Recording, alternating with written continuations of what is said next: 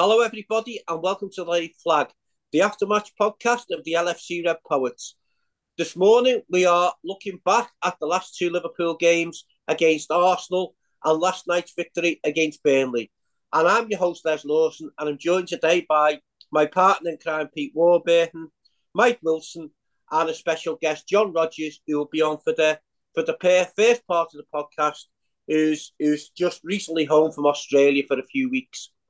So, lads, before we start tonight, I think that we'll all send our condolences to Tommy on the loss of his father-in-law, who passed away on Christmas Eve.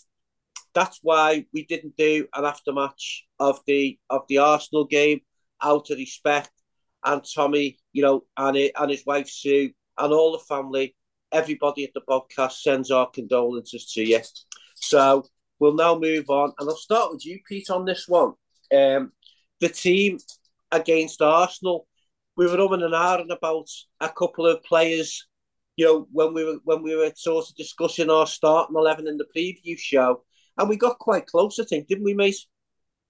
Yeah, I'm trying to remember back because it was the match before last. I think there's always like an either or at centre backs apart from Virgil.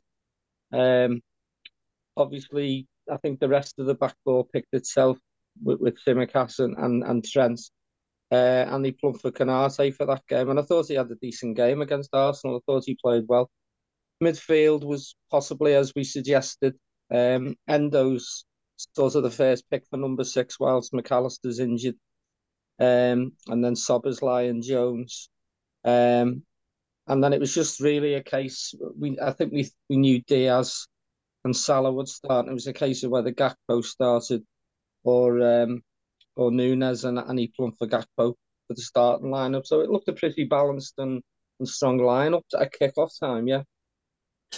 Mike, and it was to say it was a difficult start for us would be the understatement, really, wouldn't it? They come out and they really got us for the first sort of 10 minutes, and probably deservedly went 1-0 up. But the goal we conceded was a little bit of a mess, let us say, with poor marking from the set piece, and Ali didn't sort of cover himself in glory either, did he, mate?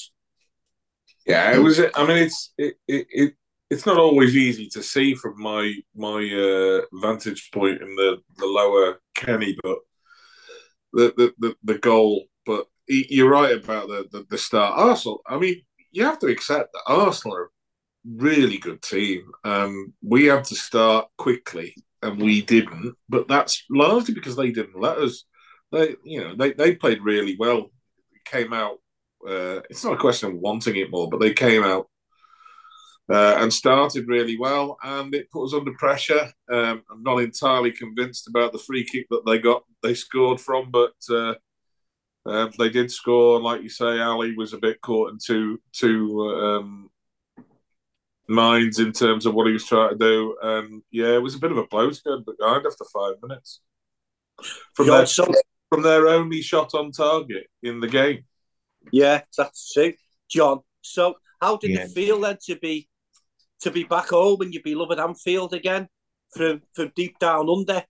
It must have been a really sort of great experience to be back at your second home again.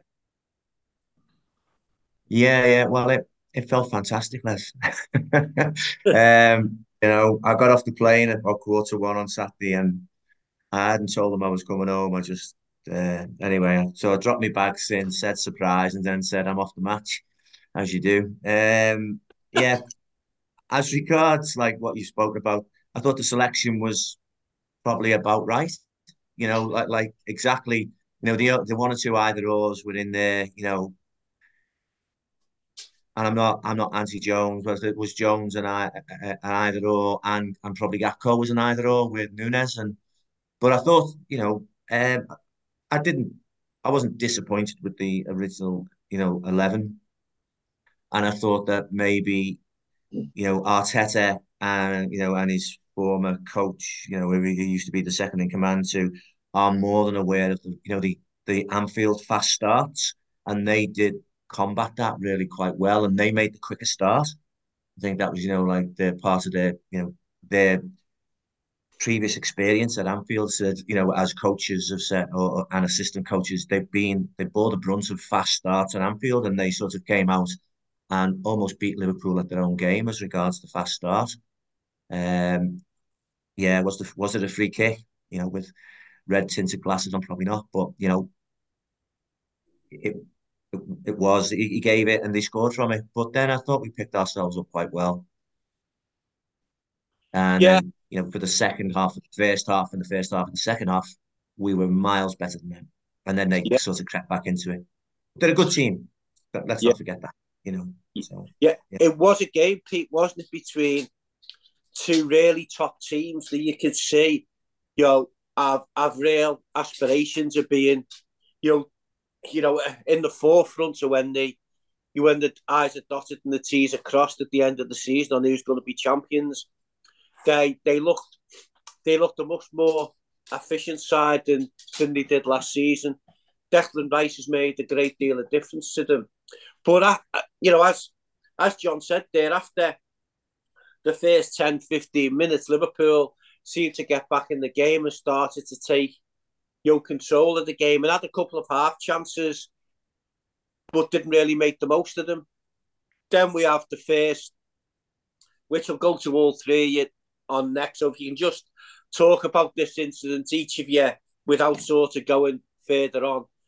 The sort of basketball handball by Odegaard, and please try and explain to me, Pete, why a guy sitting in a TV studio at Stockley Park can't see that he's basically been playing basketball in the penalty area and decides that it's not a penalty. I know. I mean, just touching on Arsenal's start, they look very accomplished. They never once seemed to panic under, when we tried to press them and that, and they were playing out from the back. They were using the goalkeeper on goal kicks and then playing it out. And like you say, Rice just knits it all together for them. And they are an accomplished side in that respect. Whether they can go the whole season and do it, I don't know. But yeah, they look the good football inside. Going back to the other question, I mean, it was sort of level, more or less level with where I sit in the main stand. And to a man, we were up shouting handball, as were the people on the other side in the Kenny Dalglish side. It was so obvious. And then you thought, well, they're going to stop the play and review it, and we couldn't believe that we got nothing from it, whether it was deliberate or not. His hand was extended away from his body. We've had all these things since. He was trying to get out the way. He was trying to do that. There was no two ways about it. It was a penalty. End of. You couldn't argue any other way against it, and to not get anything from Stockley Park either to back it up was just ludicrous, to be honest.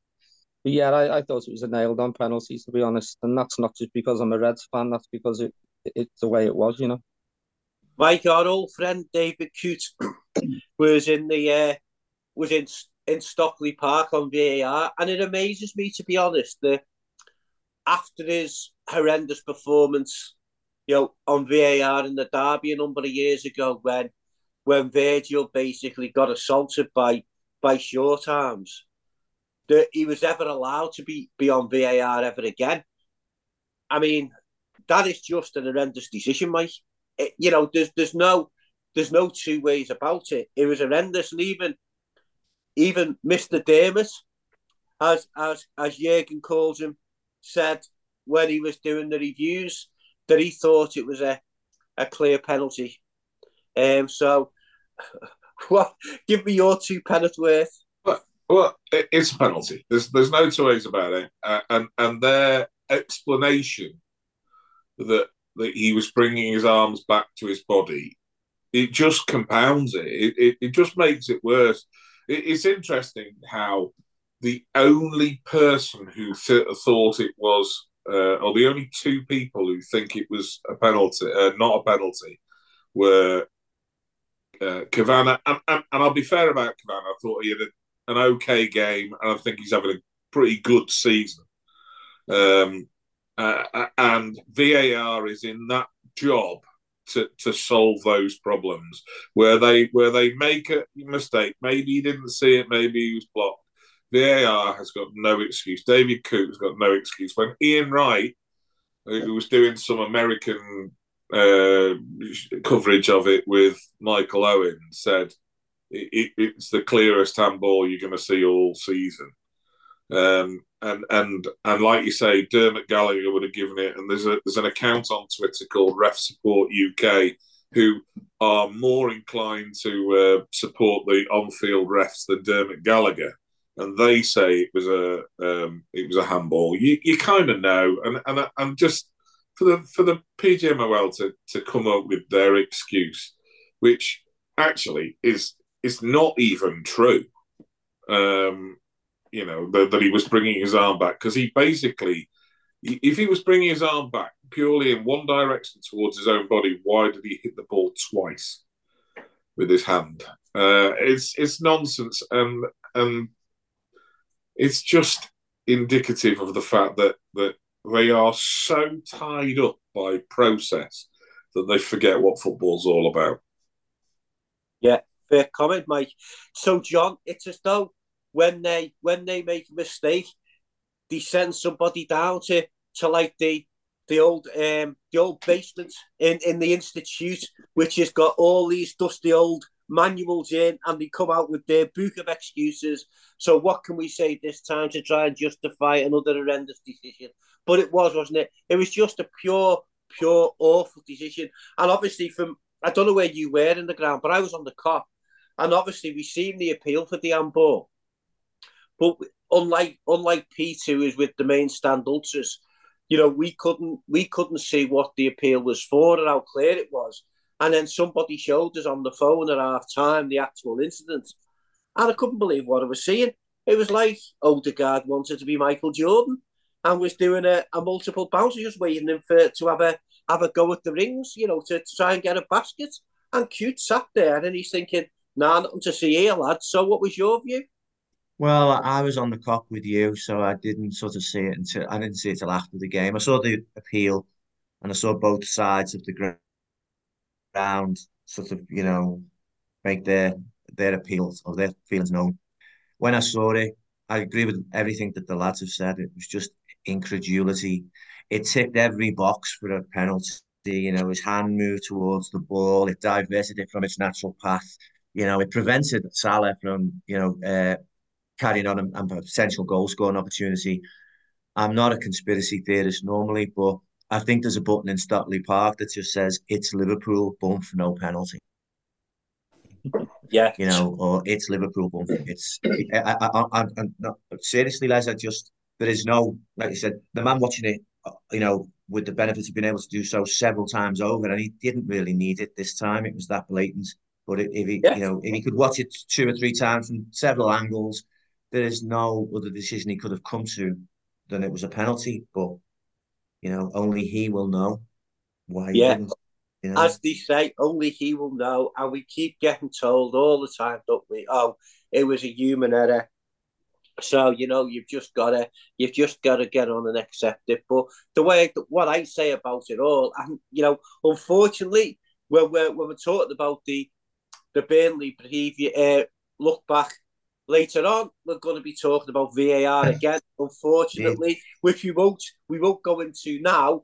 But it's just as though, like, as I said when Mike touched on it there, Ref Support, I sent him a message the other day, and I said that when Howard Webb is on his audio little show that sort of all nicely worded, so it's in the PGMOL's favour, he comes out and says, "Oh, we're really happy with the way things are going." Well, if he's happy with the way things are going, then we've got a problem. Because at the end of the day, if they don't recognise there is a problem, it'll never be fixed.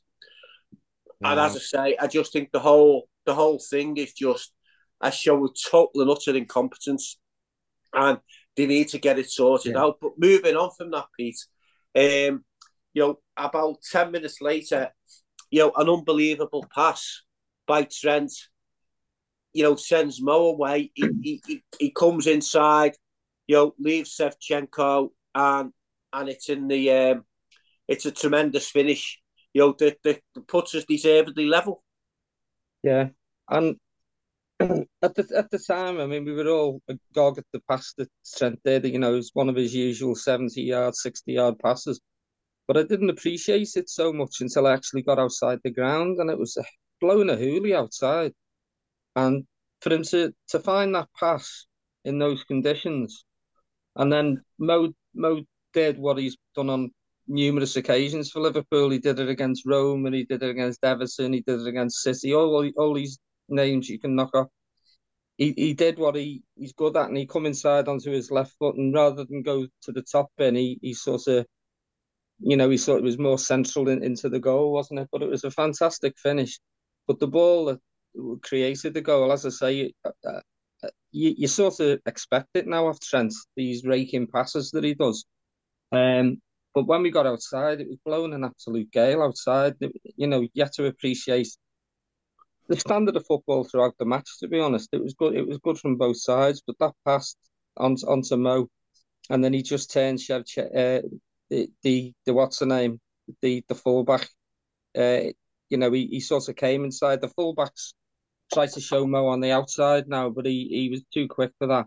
And the finish was great, and we were fully deserving of being equal, you know, going into half time. Yeah, so it's a hell of a goal, Mike, wasn't it? You know, for him, you know, as Pete just said, you didn't really get the really. I mean, the number of people on the cop who sort of had a bit of a grumble when Trent played the ball, and then went, oh, great ball. You know what I mean? The next thing, the ball's in the back of the net, and then you know, they're eating humble pie, so to speak. You know, it was quite funny, to be honest. But the vision of Trent was unbelievable, and the finish just matched the pass, didn't it, Mike? Well, if it were anyone else, I'd say it was unbelievable, but it's totally believable with Alexander Arnold, isn't it?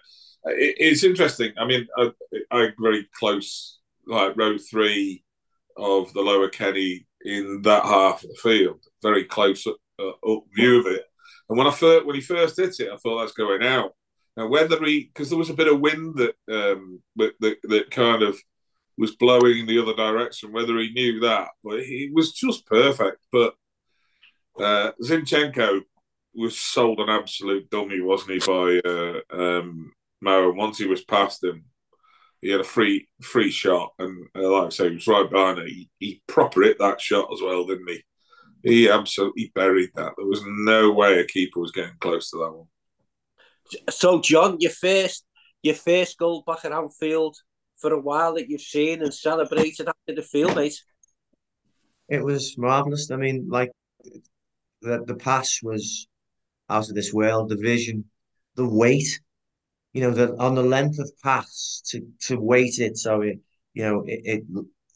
Mo was able to bring it under control the way he did. You know, and I was an exceptional footballer. So, but it was just the bit that the part that Trent played, and it was just, you know, very much, you know, him. You know, he's an exceptional footballer, and the pass was just out of this world. And then Mo does what Mo does best. You know, cut in, left the fullback for dead. You know it, and then smashed it into the net, and the keeper didn't even see it. You know what I mean? It was a fabulous goal, absolutely world class, I thought. Yeah, it was. It was totally. Everything about the goal was world class, wasn't it? From the pass from centre, the finish by Mo, and the power of the shot as well. You know, the keeper actually got nowhere near it. It was another one of those special Mo Salah goals that we get. And I just thought that from then on, you know, Liverpool then had control of the game until half time. Peter were lucky, unfortunate, sorry, I should say, not to go in ahead of the thought. Based on the balance of that first half, you know, that Liverpool probably just about deserved to be ahead, you know, going into the break. And had that penalty being given, who knows, Mo might never have scored that second goal because you know that goal, because the game might have changed. But as I say, you know, you can't help but look back at that and think, you know, we could have been ahead in the game at half time. Yeah, it was like you say, Arsenal from the start came out and wanted a fast start. And as I say, possession-wise, they're a very, very good side. They're a good passing side. But once we got a foothold into the game, yeah, I wasn't disappointed to go in at 1-1. But the same time, um, like John was saying, everyone's showing the footage at half time on the phones, and you were shaking your head, thinking, well, we should be up here now. Um, but no, I was really pleased with the way we came back at Arsenal and got not just a foothold in the game, but we sort of got on the front foot as well. Um, but they had a couple of defenders there. Saliba, I think, was one, and the lad who scored, the other centre back, Gabriel. Gabriel, and I think they were both. I mean, throughout the team, they've got good players, but those two specifically were stuffing out any real danger. But yeah, I thought we got a really good foothold, and it was a good game to watch. It was a good football game. But yeah, going in at 1-1 half time, I wasn't disappointed until I saw the replay of the penalty that never was, sort of thing. And he thought, well, we should really be 2-1 up here, but it wasn't through our own failings, really. Yeah, Mike, so we come out at the start of the second half, and for the first 10, 15 minutes, we've got Arsenal pegged back, but we just couldn't seem to get that final pass right, or the bounce of the ball wouldn't go our way, for us to be able to get that clear-cut opportunity at the goal. And, as Pete said there quite rightly, both Gabriel and Saliba defended really, really well. It's a bit of a failing of us this season, which flies in the face of reality when you look at the fact that we're probably the among the leading scorers and with best goal difference, but we are not quite hitting our straps up front, aren't we? At the moment, I do think we've missed Jota. It can be that way, can't it? If you score when you've got the chance, you can kill games off. And I think you said on commentary last night that Klopp's made that kind of comment as well. We are running games at times, but we just aren't taking the chances. And whether it's a shot that's not right or the final ball, still saw it in bits last night as well. But we still create enough chances. We create enough chances to do this, and we're just not quite nailing it. But we're still top of the league. Yeah, so John, yeah, the start of the second half, you just thought it was only a matter of time before we got the second goal and went ahead and put Arsenal under real pressure. But as I just said to Mike, then the number of times the ball just didn't drop to a Liverpool player in the box, or the attempt on goal, wasn't it the right attempt, or they passed instead of shooting, or shot instead of passed. It was a little bit frustrating, but you couldn't argue with the way Liverpool played and pushed the really, really top side back and made it really uncomfortable for them. Yeah, I agree with that. I think as regards the game in particular, yeah, we created some chances. I thought Joe Gomez, when he came on, we haven't mentioned him, was outstanding and did a really great job. We contained Arsenal, even though when they sort of came back into the game, like was it? I don't know whether it was Mike or Peter said earlier on. They scored from their only shot on target, and so we contained them more or less. Okay, going forward, I think our decisions improved slightly from the ones we made against United in the previous game, where we seemed to shoot from distance too often and it was getting blocked all the time. But you know, we're sitting here saying, we're one of the top scorers in the league, we're top of the league, and we still haven't been playing that well. Do you know what I mean? We haven't played to our full potential. I don't believe for a full game. I think on Saturday we played to our potential for about 60% of the game, and we dominated. We absolutely dominated either side of half time. And someone's going to cop a hiding this season, I believe. I really do. Especially with Jota's back, he's a little bit more clinical. There's been a little bit of wastefulness in front of goal, but we're still scoring goals. despite the wastefulness, that's what I mean. We could score 5, 6, 7 against someone very easily. Instead of scoring 2 or 3 and missing a couple of sitters along the way. So you've got to say you've got to be happy with that. Yeah, I mean, I have to say, John, you mentioned Joe Gomez there, and from where I was on the cop, when he cut in from the left and curled that ball, I actually thought it was in. I did. I actually thought it was in, and I thought we were gonna witness an historic moment. Joe Gomez coming a sub and scoring his first goal. A Rob Jones moment that never happened. Yeah, that's right. Yeah, but no, you're spot on there with everything you say, Pete. And then we made substitutions, which, to be fair, I thought that, when the substitutions were made, and obviously, we haven't touched on the bad injury to Costas, and I'll ask you about this. We are on the podcast, early in this season, especially after the away game in the Europa League. We said he was unselectable, and then it was a massive game for him, I think, against Manchester City, and he come through that with flying colours, and ever since then, he played really, really well, very consistent, and had proved he was a valuable deputy to Robbo, and then he gets that horrendous injury that's given us an issue now at left back. But the other thing I want to ask you about as well, the other substitutions with Luis Diaz went down and got a knock on his knee. Glad that he's okay. But the substitutions we all agreed about, and everybody by me was saying, yeah, we agree with the 3 players that are coming on, the 3 were going off. But the subs never really worked, did they? It seemed to go the other way. I think, Curtis going off, I thought he was having a particularly good game. And controlling things in the midfield. And when Graf come on, I thought we lost a bit of that control, and Arsenal started to come back in the game. Yeah, it's odd, really, because there's been substitutions previously in the season where you've said, what's he doing? Why is he bringing X on for Y and that? And it's worked, Yeah.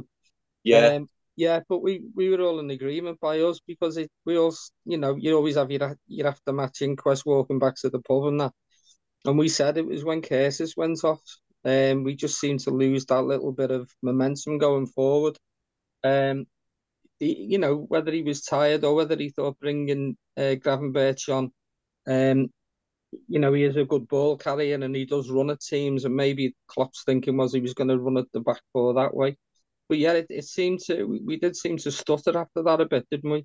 It was just, like you say, with Costas, it was just unfortunate. I don't think there was any malice in the challenge, to be honest. I think it was Saka, wasn't it, who sort of went into him, but I certainly don't think there was any malice.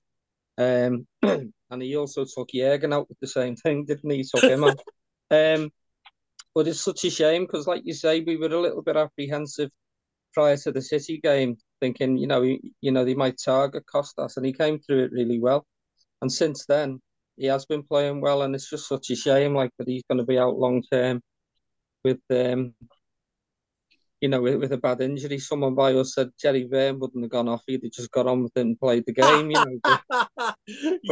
When we found out it was a collarbone, someone said Jerry Verne wouldn't have even gone off. But it's going to be a few weeks, and hopefully Robbo shouldn't, hopefully not be too far away from getting back to full fitness.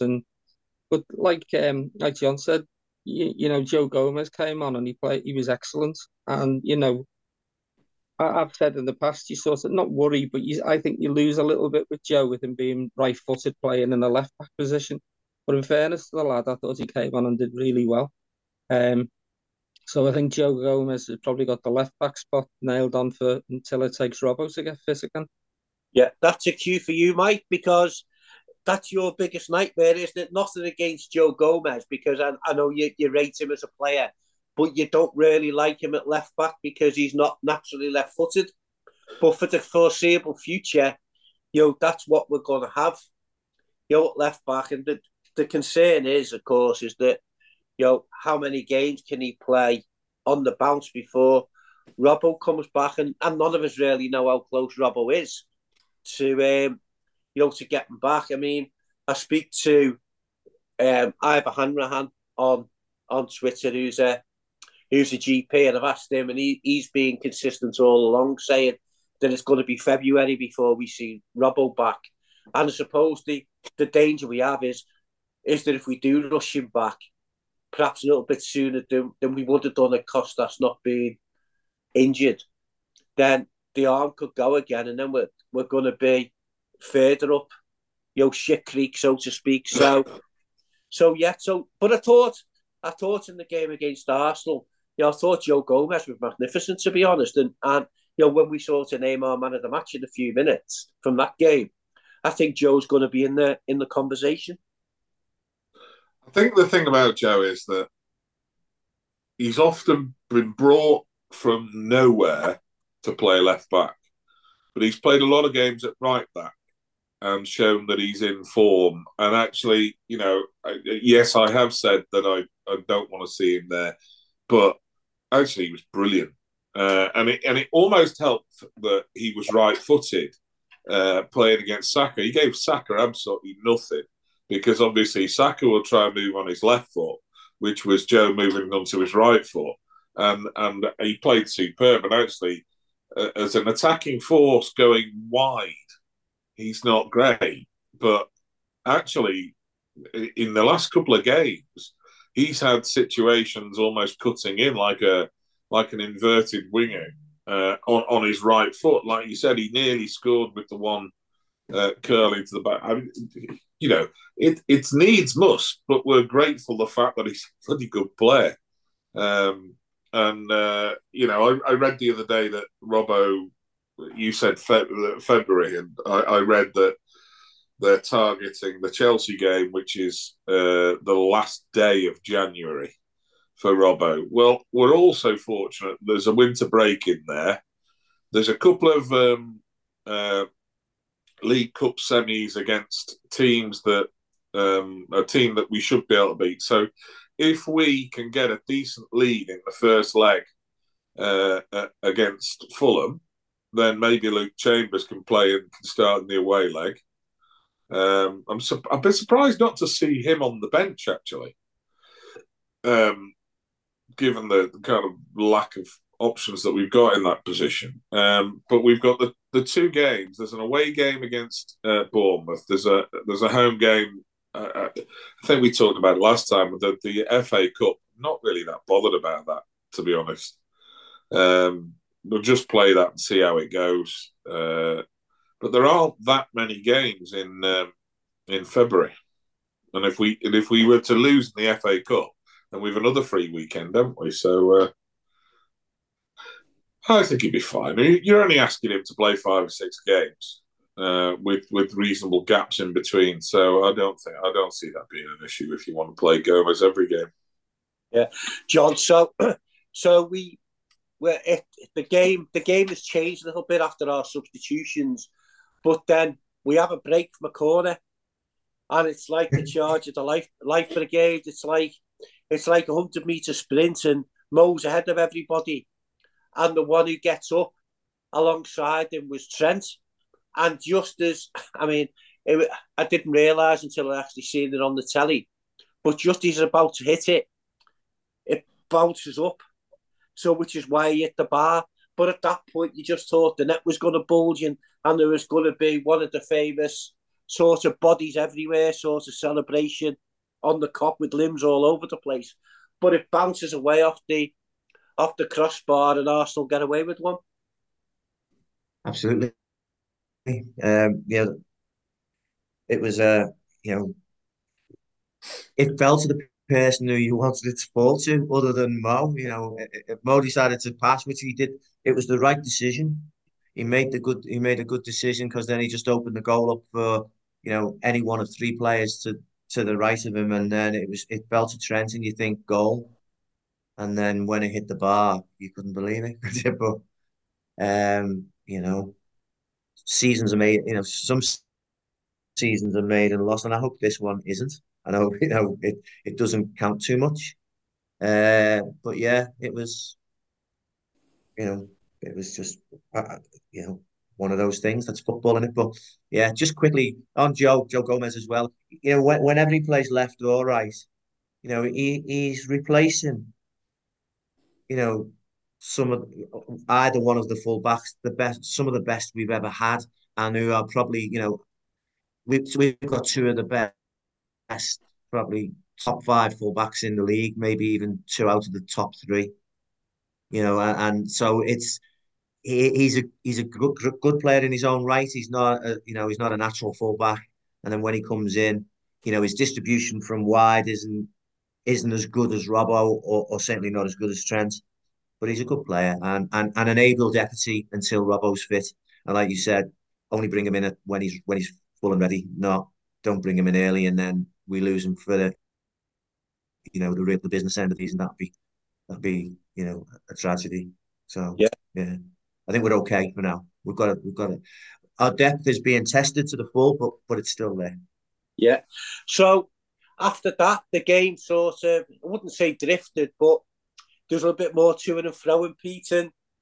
And next thing, the final whistle goes and we go out with a 1-1 draw, which, to be honest, wasn't the worst result. You have a bit of a regret because you thought that you could have won it and gone top of the league and being top of the league at Christmas. But being only 1 point off the top, I think we would have settled for that.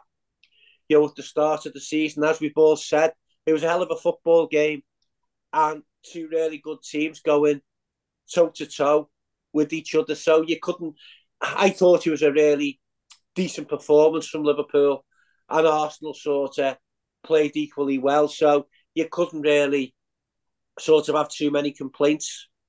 No, there was a bit, like you say, you always feel a bit disappointed, especially when you only get a draw at home. But when you sit down and analyse it, properly, it wasn't an unfair result. I mean, the penalty shout apart. We did play against a really good footballing side there. I think that they played best football without hurting us, but technically the best football. Like you say, Rice in the midfield, Odegaard and Havertz. It's a really good midfield trio. And you've always got threats off Saka and Martinelli from the flanks. And I thought our defence played them really well. I think John said they were limited to the one or two chances on target. So yeah, it was a footballer's. It was someone who appreciates football. It was a good game to watch. Either way, we had some good spells. Arsenal played some nice, tidy football.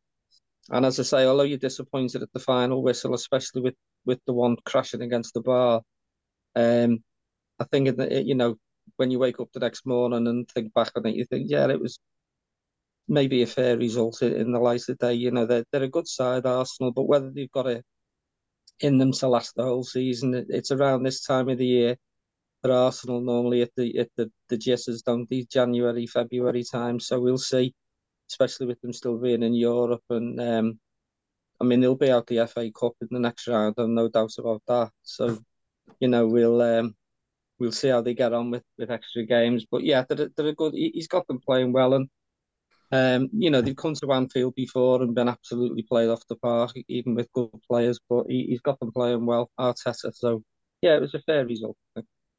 Yeah, fair result, mate. I'd say so. Yeah, like you said, if they'd given the penalty, it might have changed the whole set of events, and Mo mightn't have scored. Yeah, I'd say fair result on the play. Fair result, John. Yeah, overall on the balance, I mean, we were unlucky with certain decisions and the bounce of the ball, but it was an outstanding game of football played by two very good teams, and yeah, it was a fantastic game just to be at. It really was, and we've shown that we belong up there challenging with City and Arsenal, and I think it'll go down to the wire. I really do. Pete, so I'll go with you first on this one. Who was your player of the match? Two or three good shouts, to be honest. I thought obviously Salah played well, his usual hard work and self. Scored that goal, almost set up the winner for Trent. I thought Endo had another tidy game in the middle of the park. And although he didn't really hurt us that much, Arsenal, I thought that was because of the way our defenders played. And I thought Ibu had a cracking game at centre back. So I'd probably give the nod to Canasi. Okay, Mike, who are you going with?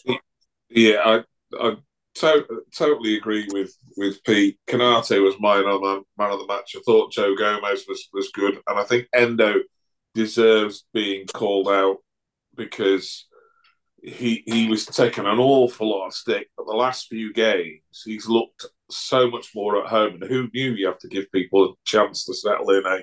Who knew? But there's a lovely little montage of Canate against Martinelli that's been on Twitter, and he gave him nothing, and they had to take him off in the end because he got absolutely nothing. Canate. So Ibu, I don't know much. John, who are you going for, mate? Yeah, I find it difficult to disagree. No, we haven't mentioned him throughout the whole podcast, but Konate was outstanding. And yeah, he totally blunted everybody. There were several mentions, Endo playing against, you've got to look at who he was playing against as well. Yeah. Odegaard and Rice, and he showed himself, really well. He's coming on, and when they first signed him, I noticed his stats were off the chart, but in a lesser league, and it doesn't always compute or transfer across to the Premier League. But he's improving, and that's good. Joe Gomez deserves a mention, and Salah and Trent. They made the goal. Salah was involved in the penalty, almost set Trent up, but there's several candidates, but I think Konate, because like I say, they did have parts of the game, but we contained them. Apart from one time very early on when they caused us cold, and Konate was the main reason for that. I think the whole back four played well, but he was the best in the back four, and therefore the best man of the match for me. Yeah. So as I say, you've mentioned all the candidates. I'd like to throw Joe Gomez in, as I mentioned before, because when he come on, I thought he was excellent, but I thought, it was an all-round good team performance. All the ones that you've all mentioned there, were rightly in the frame, but I think you have to make it a full house and go with Ibu because I thought that Canate was absolutely tremendous. And it was by far, I think, his best game, probably not just of this season, but of last season as well. And I hope that sort of bodes well now for the rest of the campaign because we hadn't really seen the best of Ibu since, since he was man of the match in the Champions League final against Real Madrid. So hopefully now, that'll be his upturn in form, and we'll say, the real Ibu, the Ibu that we see against Arsenal all the time now. And if we do, that's a tremendous asset to have, within the back four. So we then moved on now to our Boxing Day game at Burnley, Pete. So again, there were 5 changes. So what did you make of the start lineup? I probably didn't expect that many changes in fairness, but it was a nice balanced side. Once again, it was is it going to be Kwanzaa or Kanate at centre back? I think the only thing with Kanate, as much as we've just eulogised about his performance against Arsenal, I think if games are coming thick and fast, I think there is a little bit of doubt over his fitness to perform 290 minutes, within quick succession. So Kwanzaa comes in, and with this kid, you just don't worry. To be honest, you don't think he's ever going to be out of his depth. Gravenberch and Elliott starting in midfield alongside Endo. Endo, as I say, has probably got the number 6 shirt until he unfortunately goes to I think he goes to the Asia Cup or something, doesn't he, with Japan? So he's going to be a miss. And then up front once again, they played Gakpo and Nunes from the start and left Diaz on the bench. So once again, a good strong lineup and one you'd expect to do the business up at Burnley. Mike, it was good to see Jota on the bench. That was a real boost when I seen the team announced about 4:30 to see Jota on the bench. There was also a place on the bench for Luke Chambers as well. And it was good that Luis Diaz had recovered from the bang on his knee to take his place in the squad as well. And I was quite happy when I seen the side because you just look at Kwanzaa now, don't you, as though he's just a member of your first team squad, and his performance never sort of let us down. Touchwood. Yeah, I didn't realise that Chambers was on the squad. I must have missed him, but I think that's why he's getting him in there. And I think if they get a chance if they'd been 3-0 up, they'd have probably given Chambers a bit of time, wouldn't they? But Jota, I mean, we've said it before. Jota is our best finisher in the squad, best natural finisher. So to have him back is massive for us, absolutely massive. We have to manage his game time because he's yet another one of our people that consistently gets injured. But it's great to have him back. I did think when I saw the front three, and when we saw against West Ham them play Nunes on the left and Gakpo in the middle, I did think that they might have gone that way around, but they didn't. They kind of reverted to type, and it's probably Gakpo's best half for Liverpool, apart from the 7-0. Thought he played really, really well. Really unlucky not to be given that goal. Yeah. So yeah, John. So Darwin starts, and after about 6-7 minutes, he scores a lovely goal to take a little bit of the pressure off because he hadn't scored for a number of games, to put us 1-0 up, and then you just thought it's only a matter of time before the next one goes in, and we should be a couple up at half time. But as I say, thanks to our friend Paul Tierney, who spotted an imaginary foul, and then our other friend Simon Hooper, who's watching in Stockley Park and watches it numerous times. And I only had to see it once to see that that Darwin hadn't made any connection at all with the defender who just threw himself to the floor. And the goal is not surprisingly, when you see who the official was, is disallowed. Well, the usual suspects, really. And the other thing that, going back a little bit, but the problem with these people is their arrogance knows no bounds, mate. And so they'll just make the decision. I was thinking about it. Why don't we start a movement to say, well, let's get the best officials in the world. You get the best players in the world come to the Premier League. These are like untouchables. These people, don't make them untouchable. You know what I mean? Just why can't you have a foreign official in the Premier League? Just because I'm sick and tired of seeing these people, wheel out the same excuse, human error, this, that, and the other. Oh, we're really sorry, da, da, da, but they keep on doing it. Just on the selection for last night, he picked a team to do a job, and they did it. I thought at one time early on that we were going to have one of those hidings that I mentioned earlier on. I thought this could be the night. This could be a 7 or 8-0 because we started like a train. Decisions went against us, and we also weren't as clinical as we could have been. Hopefully that'll change a little bit now. Jota's sort of on the recovery trail, and like you say, manages game time, and we should reap the rewards. He also has an excellent record in the cup against Arsenal. So I'd play him in the FA Cup. But Les, I've got to go out and lunch. But it's been an absolute pleasure. I might try and get to see you before I go back. Okay, John. Right. John. Yeah, thanks, John. Up to John. All right. We've been making some cheers, mate. So as I say, you take care. Yeah, since we were 11. Yeah. Thanks, all right, mate. no problem. Anytime. See you, John. See you, mate. All right. Cheers. Stay safe, lads. Thanks a lot. No, cheers, John. So, Pete, there was it was a hell of a goal by Nunes, wasn't it? And then in between, there was that just after their keeper produced, I thought, which is one of the saves of the season from Salah, because when Salah hit that, both me and Jamie were watching the game together, said, get in. And I couldn't believe that the keeper had saved it. I mean, that keeper, I think he got it. Did he get him from City? Yeah. City. I mean, he kept the score down. John was saying it could have been a cricket score, and it probably could have been. He kept the score down, for as long as he could.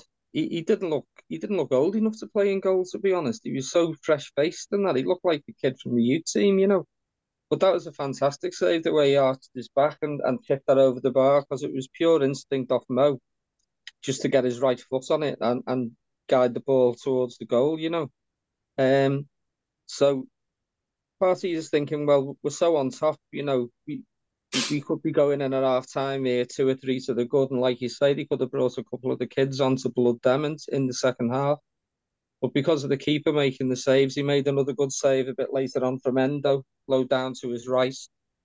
Obviously, there was the Gakpo shot that was disallowed. And What before did the you end, make of that, Pete, by the way? sorry, What did you make of that decision?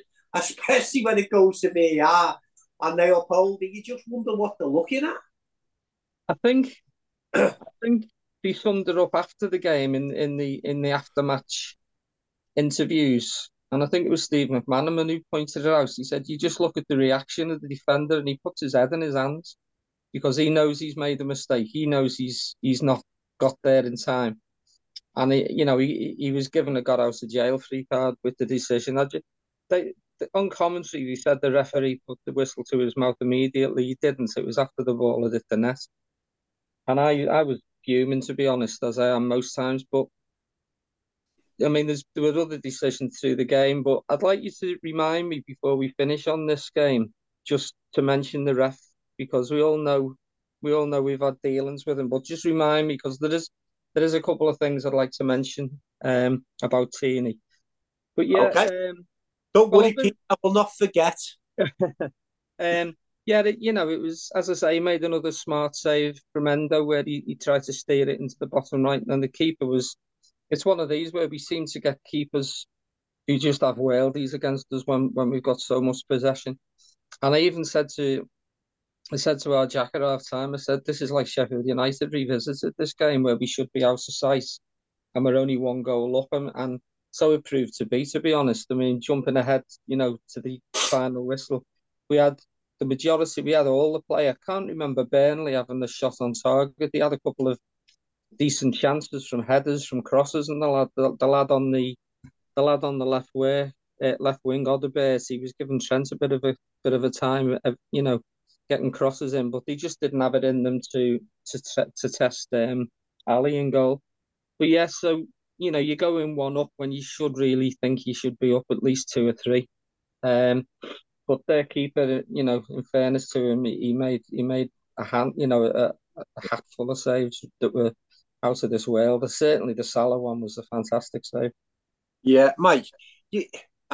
First of all, your view on the Darwin goal. I thought it was a tremendous finish, but you do wonder, don't you, how you've got, surely Stevie Wonder could have seen that there was no foul on the Burnley defender when Gakpo scores, right? And yet you've got a so-called elite official who sat in Stockley Park, who looks at that and thinks, yeah, definite foul there, someone disallowed the goal. It just goes beyond, it's beyond belief, isn't it? But then it isn't, because of what you actually see week in, week out, not just in Liverpool games, but you think back to, to the games the other day where you seen Notts Forest have Willie Bolly sent off and he clearly wins the ball, and you're thinking to yourself, where are they getting these referees from? I think it's as much about the process that they get the refs to. I can't. The one of Willie Bolly, it was just a shocker of a decision. But then you've got a process in terms of, you can't appeal this, you can't do this, and VAR can't look at this. They wrap themselves up in red tape, don't they, here? And so this was another one of those clear and obvious things. The guy gave it, right? So you can kind of say that Tierney gave it. He might have seen 2 people together. You've got to be absolutely certain a foul has taken place to give it. You've got to be certain. So I'm not sure why he gave it, because no foul took place. So how can he possibly have been certain? Then you've got the situation where VAR looks at it and says, well, I can see 2 people together and I don't see enough. But they looked so quickly and they overturned it so quickly. They were so desperate to kind of agree with the official. And then you get Clattenburg afterwards looking at it going, well, I can't see any contact. So and they said, well, is it clear and obvious? He said, well, I can't see any contact, so I would say it's clear and obvious. So, just a poor decision. It's just a poor decision. Yeah. So to go in, Mike, only 1-0 up, you're sort of thinking to yourself, we've done the hard part here, which is, what you're all talking about before the game is, let's get an early goal. Let's get an early goal and put Burnley on the back foot. And we've done that. But then you think, once you've got the early goal, just get one more and we can all relax. But we go in at half time, only 1-0 up. And you're thinking, well, this should still be comfortable. When the ball wouldn't go in, and as Peter said, there was a good save by Endo. There was shots getting blocked. There was things bouncing just wide. And the other thing that I'm sitting here thinking is, all it takes here is for, and Tierney won't need any excuse. All it takes is for one of their players to go down in the box, and Tierney will just point to the spot, and then we could be back, at 1-1, and then he will do everything he can then to make sure Liverpool don't take the lead. So I was slightly worried at half time that we hadn't killed the game off. Were you? I was well, like I say, I likened it to the Sheffield United away game where we literally had all the possession. Unlike the Sheffield game, we actually did create quite a few chances. I thought we huffed and puffed a bit at Sheffield. But like you say, it just takes one mistake, whether it be from an official giving a penalty for something, or whether it's whether it's a set piece that we, a bit like the Arsenal goal that we gave away. We didn't mark up properly. We didn't make the right decision. And you just think just one mistake could undo this. And it was strange, actually. It was after the Harvey goal was disallowed, which we'll probably talk about in depth. It seemed to affect Liverpool more than it did for Burnley. If anything, it gave Burnley a little bit of a fillip, and you could hear the crowd getting up. We were quite quiet, in fairness, all game. And once the Harvey goal was disallowed, it seemed to affect us, and without going backwards, we didn't seem to have that a little bit of control, and we weren't creating the chances anymore. So yeah, there's always that worry that somewhere down the line, there's just one mistake from a player, or one bit of brilliance from an opposing player, or one bit of ambiguity from referees that give you, the wrong decision. So, you can sit back after the end of the game and say, yeah, it was a comfortable win, but it's never comfortable at 1-0. I don't care who you're playing against. Yeah, I totally agree with that, Peter. And as I say, just going on into the second half again, we had control for the first part of the second half, Mike. And, I was so relieved to see the ball go in when Harvey scored. And I thought to myself, that's it now, can relax. And then lo and behold, VAR check. And then when you actually see the Mo had actually been pushed offside by a Burnley defender, and you think to yourself, and then you hear Kloppenberg at the end say that at the end of the day, we've got to apply the rules. So I didn't know it was in the rules that a defender could actually push an opponent offside, and then that would sort of help a goal be disallowed. I've just never seen the like. So if he's pushed somebody and they've gone offside, it's affected the play because it's affected that phase of play. So maybe it's not enough to give a penalty, but it's what you call it. It's still affected the play because he's pushed Mo into the position where he was offside. The interesting thing about this is that I get what Klartenberg said. If you look at it in terms of the laws, then he is offside. Would you normally, for that level of push, give a penalty? No. But there is a loophole to this, and I've been having a protracted discussion with, again, this Ref Support UK account this morning. They're totally in agreement with me. They've just literally just reposted my reply. That if you are not going to allow, and they said they on that basis would have allowed the goal. There's another thing as well. He was never getting to that ball. It was less than a second from Harvey's foot into the net. There was no way he was even. You know, when you take your driving test and you've got the thinking time before the braking time, he wasn't even getting to that.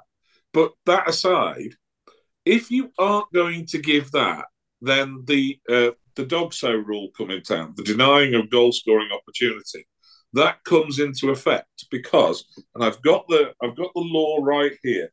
When a player commits an offence against an opponent with his own penalty area, which denies the opponent a goal-scoring opportunity, not just a goal-scoring opportunity, a goal, and the referee awards a penalty, the offender is cautioned if there is an attempt to play the ball. Well, there wasn't. And it says, in other circumstances, e.g. holding, pulling, pushing, no possibility to play the ball, the offending player must be sent off. So, if he isn't going to give that goal, he has to send the player off and give a penalty. And like I say, Ref Support UK has just reposted and agreed with that. Wow, that is a first, Mike. That they're agreeing with something. You know. So, Mike, am I right in thinking? I could be wrong. I've skewed, but didn't City get a goal against Fulham in very similar circumstances? Where it was one of the. But they completely admitted that was the wrong decision. Right. There was no pushing or anything like that. The line of view was blocked, wasn't it? The line of view was blocked, and he should have been disallowed. That was just that they admitted that they made the mistake allowing that goal. Yeah, so I think for our non-goal last night, if I've got it right, by the letter of the law, Mo was in the line of sight of the keeper, but he was pushed there. So there were two things really that should have been looked at. Yeah. So, I would have understood if Mo would have just been there and there'd have been no push by the defender. Yeah.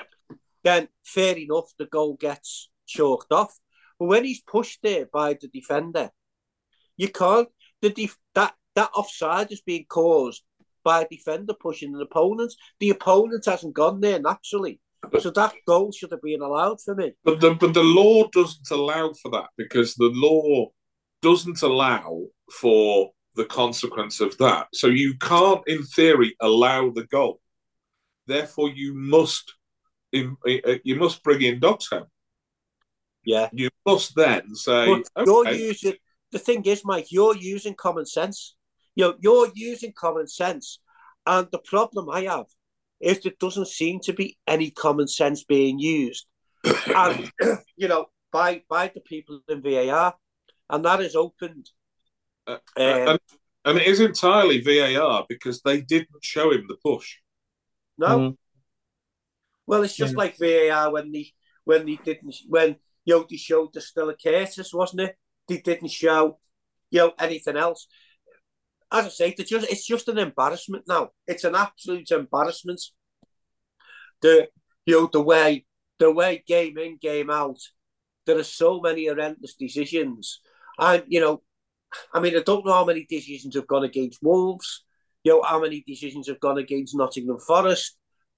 But as I say, it just seems, every time you're watching a game on the telly with somebody watching, you've got all us who are just football fans who watch a decision once and you'll say what you think the decision is. And yet those who are so-called elite officials, you've got somebody who can make right and wrong decision, but they're protecting the referee's ego. It's as though what they're doing, what clearing up your error means is we're protecting the on-field referee because we don't want to make him look a fool.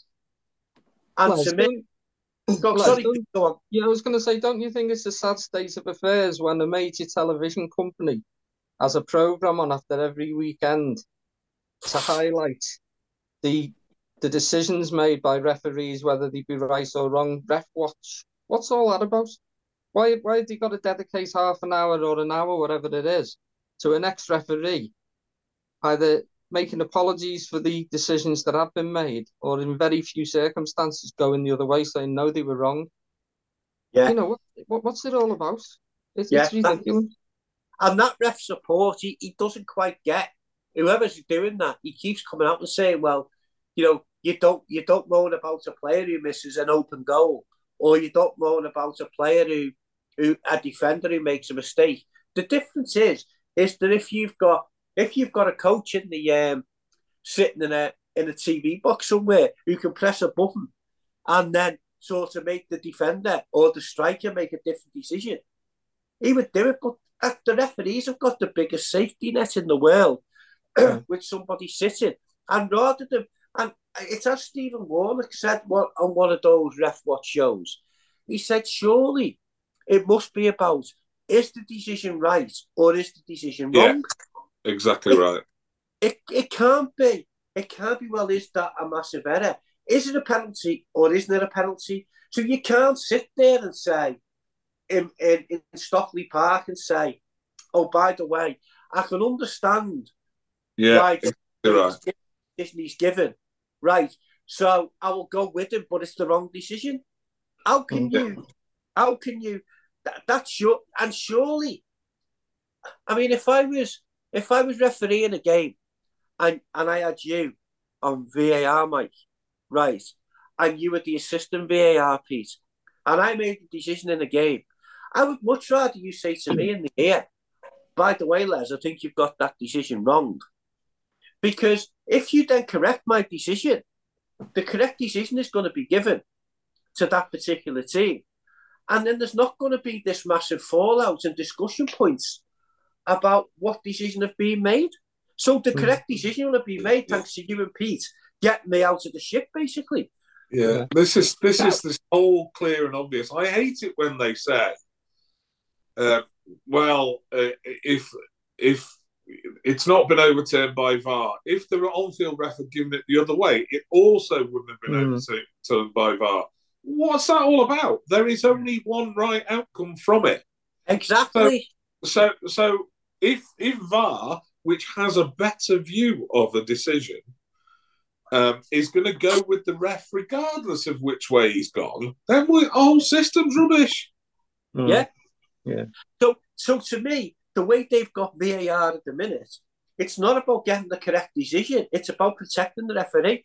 Yeah. That's the conclusion I've come to. It's about protecting the referee and thinking, right, you've made the wrong decision, but I know why you've made the wrong decision, so I'm going to support that wrong decision. And it's just like you marking a maths paper and thinking, right, I can see all the working out there. I can see how he's got to that answer. It's the wrong answer, but I'm going to give him the mark anyway because I can see how he's got the wrong answer. It's bizarre, isn't it? The process should be very, very simple. In that situation, take the first goal. In that situation, if the VAR went, I don't think there's any contact. He doesn't have to be absolutely certain. I'm pretty sure there's no contact. Call him over. If the ref looks at it and goes, I still go with me on field, then fair enough. Yeah. I mean, that's the other thing, isn't it? You've just it's another thing. The other thing they can do is say, I think you need to go and look at this again. Have another look at it, and just see what you think when you see it. You see it in normal play, and then make a decision. But surely it's all about getting the decision right. As soon as they say to the on-field ref, go and have a look, it's going to be overturned. That it's. You just know that. I don't know. It's like you say. There should just be a right and wrong answer, and not one of these. Oh well, we'll back up. I think there was a statement a bit earlier on. Was it the end of last season or earlier this season that someone admitted that they didn't want to get the mate on field into trouble, so they went with the decision even though it was wrong. Yeah. So, I've always. I'll say it again. I've always been an advocate of VAR because I thought it would take out any ambiguity. And in fairness, it's causing more stress and incredulous at some of the decisions, the way that they come to them. And like I say, at least last night, It didn't affect the result, but it could well have affected the result, you know. Yeah. So as I say, then we can't seem to kill the game off, and Mike and on comes Diogo, and Diaz, to be fair, had the chance just before that he should have done a little bit better with, I thought, but it was another decent save from the keeper. Let's sort of give the keeper a little bit of credit, and then I thought he got a bit lucky with the assist for Diogo, but Diogo, as Diogo does, stuck the ball in, and we could relax for the last few minutes. But it took like just on 90 minutes for us to be able to relax and think we're now going back to the top of the table. Mike, Yeah, I love Diogo. I absolutely love Diogo. He's even my lock screen on my phone now. I just love him. If you have him, you've always got a chance. If you remember the Spurs game, where we were 3-0 up and got to 3-3, you've always got a chance with him. Again, Leicester in the League Cup where it was 3-3 and he got the equaliser. He's a man for those goals, isn't he? And he just massive sigh of relief. As Klopp says, he still misses his chances, but he gets in there. He finds the positions that we don't have anybody else doing that in the box. And I just love him. We just got to keep him fit. Yeah, Pete, good finish by Diogo. Yeah, I think, like Mike says, he seems to just anticipate positions. He gets himself into positions that maybe others they react to it, and he's more proactive. He's there waiting for the ball. And the finish last night, you could say he got a little bit lucky because he sort of went through the keeper, but I think the keeper had made that many saves last night. I think we deserved something. Where he got something a little bit wrong, if you want, but his finish was sublime, to be honest. And like you say, when he comes on, you always just think there's going to be a goal here because of what he does. He's such a busy bee around the box. He's like he sniffs out all these chances, and he took it well. And yeah, I mean, thoroughly deserved 3 points. But yeah, it could have been a little bit easier. But can I mention me ref watch myself? Yeah, go on, Pete. There were 3 advantages the Tierney played last night, and we profited from the 2 goals. If you look at them back, Nunes got a clout on the sideline, and he waved play on, and Nunes got up and sprinted into position and scored the goal. And then the second goal, I think Endo got a clout in the midfield, and once again Tierney played advantage, and we profited from that. The one that we nearly caught, nearly didn't, was when Endo gave the ball away. There was a foul. Yeah. I think it was about 5 or 10 minutes to go, and Endo, it was his only mistake really of the night, I think. And he played a square ball straight to their guy who sort of dragged it just wide of the post. Now I think once the Burnley player got the ball, I think he should have blew up. It was only a couple of seconds after the initial foul. But as much as I don't want to laud Mr. Tierney because he did so much, I thought he did well on the 2 that he played advantage and we actually got goals from. He could well have blew the whistle early, and then in that we'd have only had a free kick in a position, that didn't really hurt Burnley. So maybe give him a couple of ticks for that. But yeah, for some of the other decisions, we can talk about them all nice.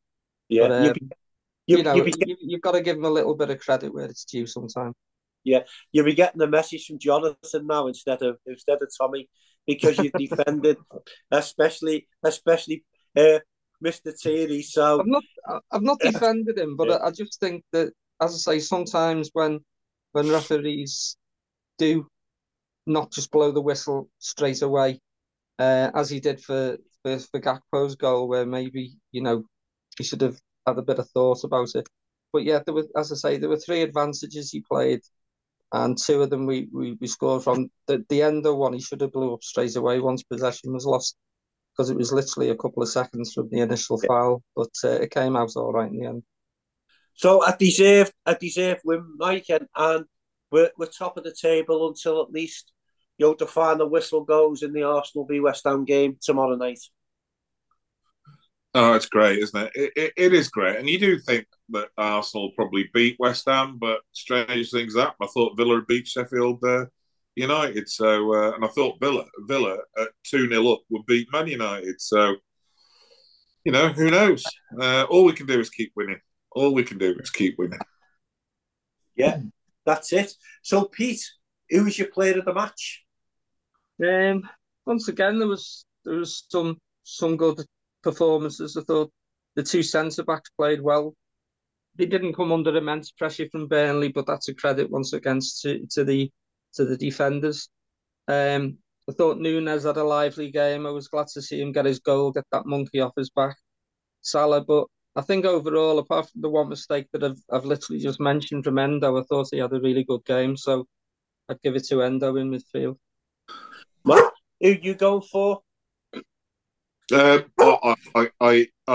echo everything. I'd love to give it to Jota for just coming on and putting us all out of our misery. Virgil was superb. Joe Gomez did nothing wrong all game. Thought if we were doing it on the first 40 minutes, you might have given it to Gakpo because I thought he had a really good first half. Yeah. But I give it to Endo as well. I thought Endo, it's so good and so reassuring to see. And maybe when everyone's fit, it means that McAllister can play further forward and Endo stays in the team. Yeah, I think if I'm right though, if I've read it right, I think Endo's going to some Asia Cup games. Yeah. So it's just our luck that now Endo's sort of played himself into that number 6 role. We could need McAllister back to go back to that role, which really isn't his, but he's played for most of the season. But yeah, I agree with you, Mike. If Endo and McAllister were fit, along with Szoboszlai, that could be our first choice midfield. To be honest, let McAllister play further forward because we saw the last couple of games before he got injured. What he can do playing further forward. With the goal he scored at Anfield, and then the one he almost replicated at Bramall Lane until he got the injury. Yeah, I've just had a look. The Asia Cup is the 12th of January to the 10th of February. And you have to think with all the teams that are in there, Lebanon and Tajikistan and stuff like that. Japan are going to be in there quite a long time. Yeah, they'll go a long way. Yeah. So as I say, my man of the match last night, I thought Endo gets a real good mention. I thought Joe Gomez again was good, but I have to go for Virgil.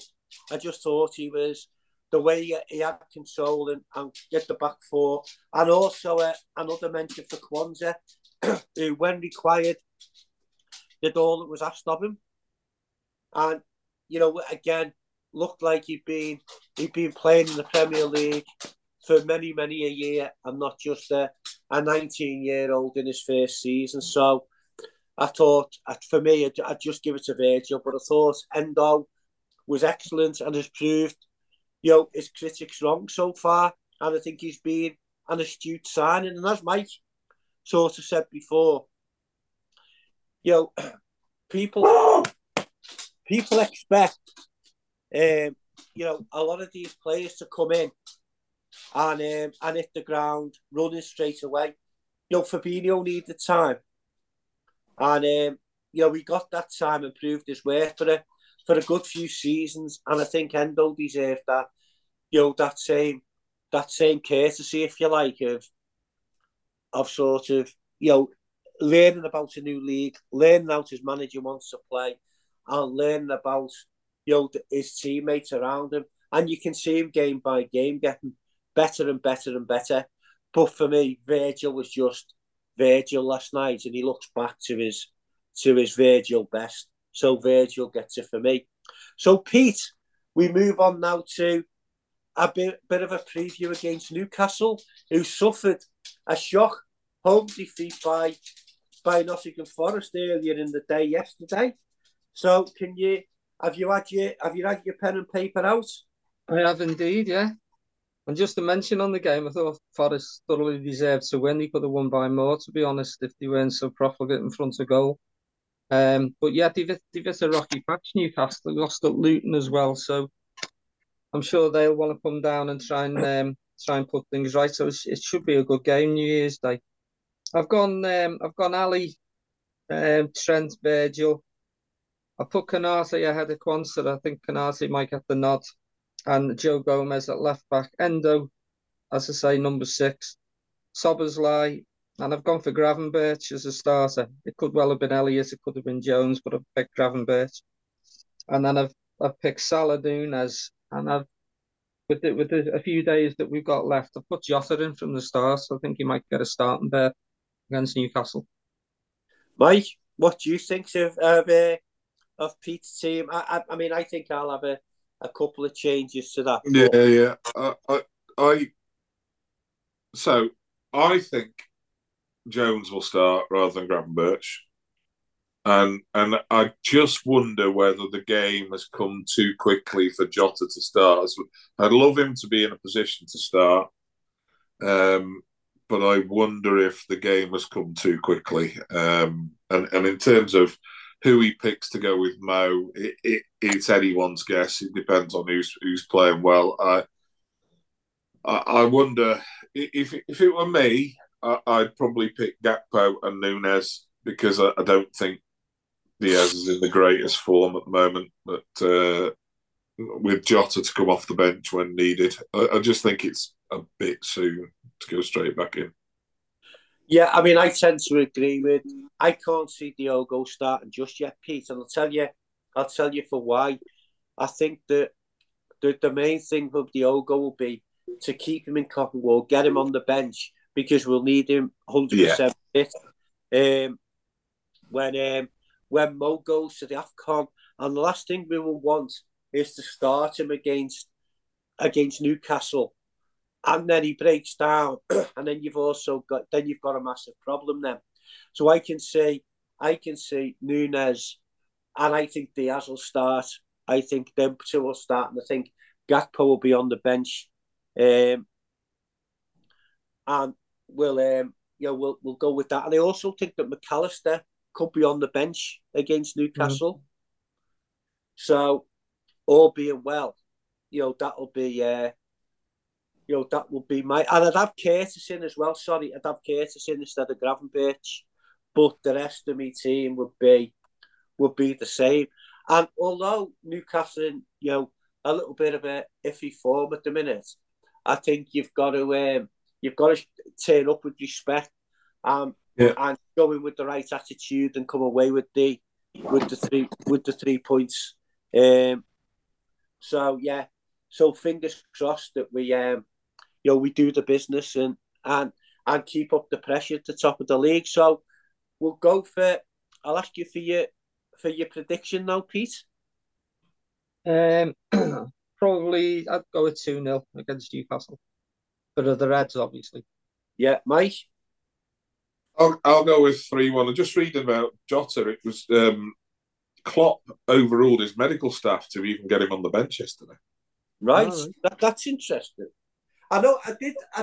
I did read something last night that when Diogo said that he actually wasn't expecting to be in the squad, and he'd gone home, and he got called back to travel with the squad, and it was the fact that he was in the squad. He said he had his family at the game because they're all over from Portugal, so it was special that he scored. Yeah, but 3-1 for him. Yeah, so interesting. So what are you going for, Mike? Sorry, 3-1. Yeah, I think I'll go for 3-0 for Liverpool on Wednesday. I just think that, as has been hinted, I think that somebody's going to get a bit of a hiding sometime, and I think if we get an early goal, I think we could really push Newcastle to the sword, and just think that we keep the pressure on at the top of the league, and who knows, as Mike said before, West Ham gets something off Arsenal, we could consolidate our position at the top of the table. But certainly we're in the mix at the minute for a race for the title more than we were last season. And I think Pete put up something on Twitter last night to say the last time we had this amount of points after this amount of games, Liverpool went on to win the title. Good. So let's hope that's a second omen that comes well after, goes along with the West Ham one. In the last time we beat West Ham in the quarterfinals of the League Cup, as it was then, we won both the League Cup and the league in the same season.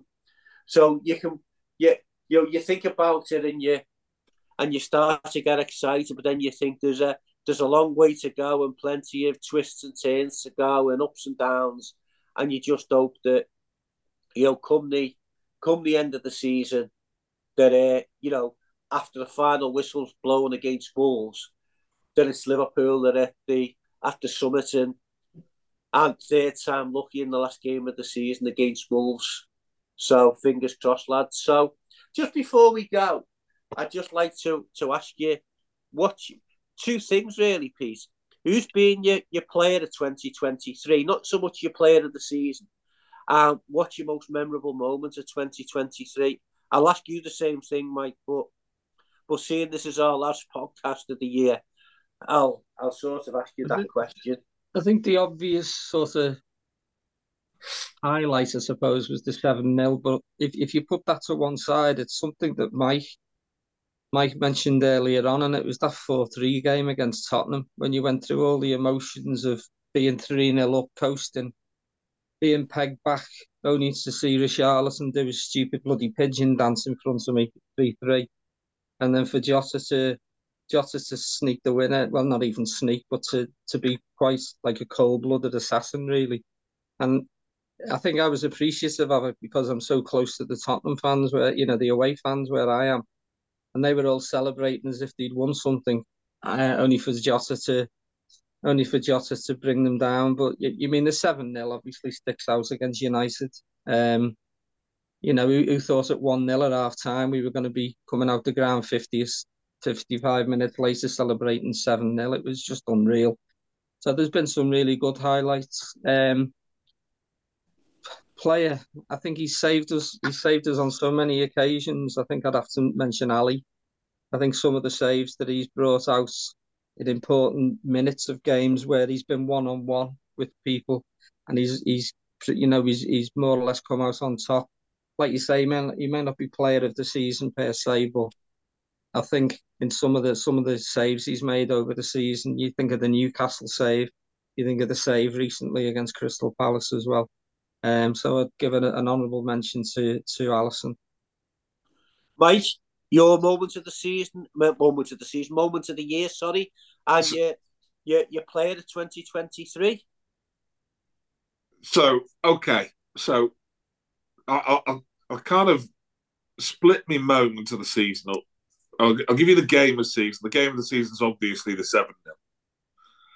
And the end of that game, and when Bobby scored the 7th, that was a proper moment. But the other one for me is Darwin Núñez getting the second at Newcastle in the 923rd minute of injury time, and for us being 10 men most of the game.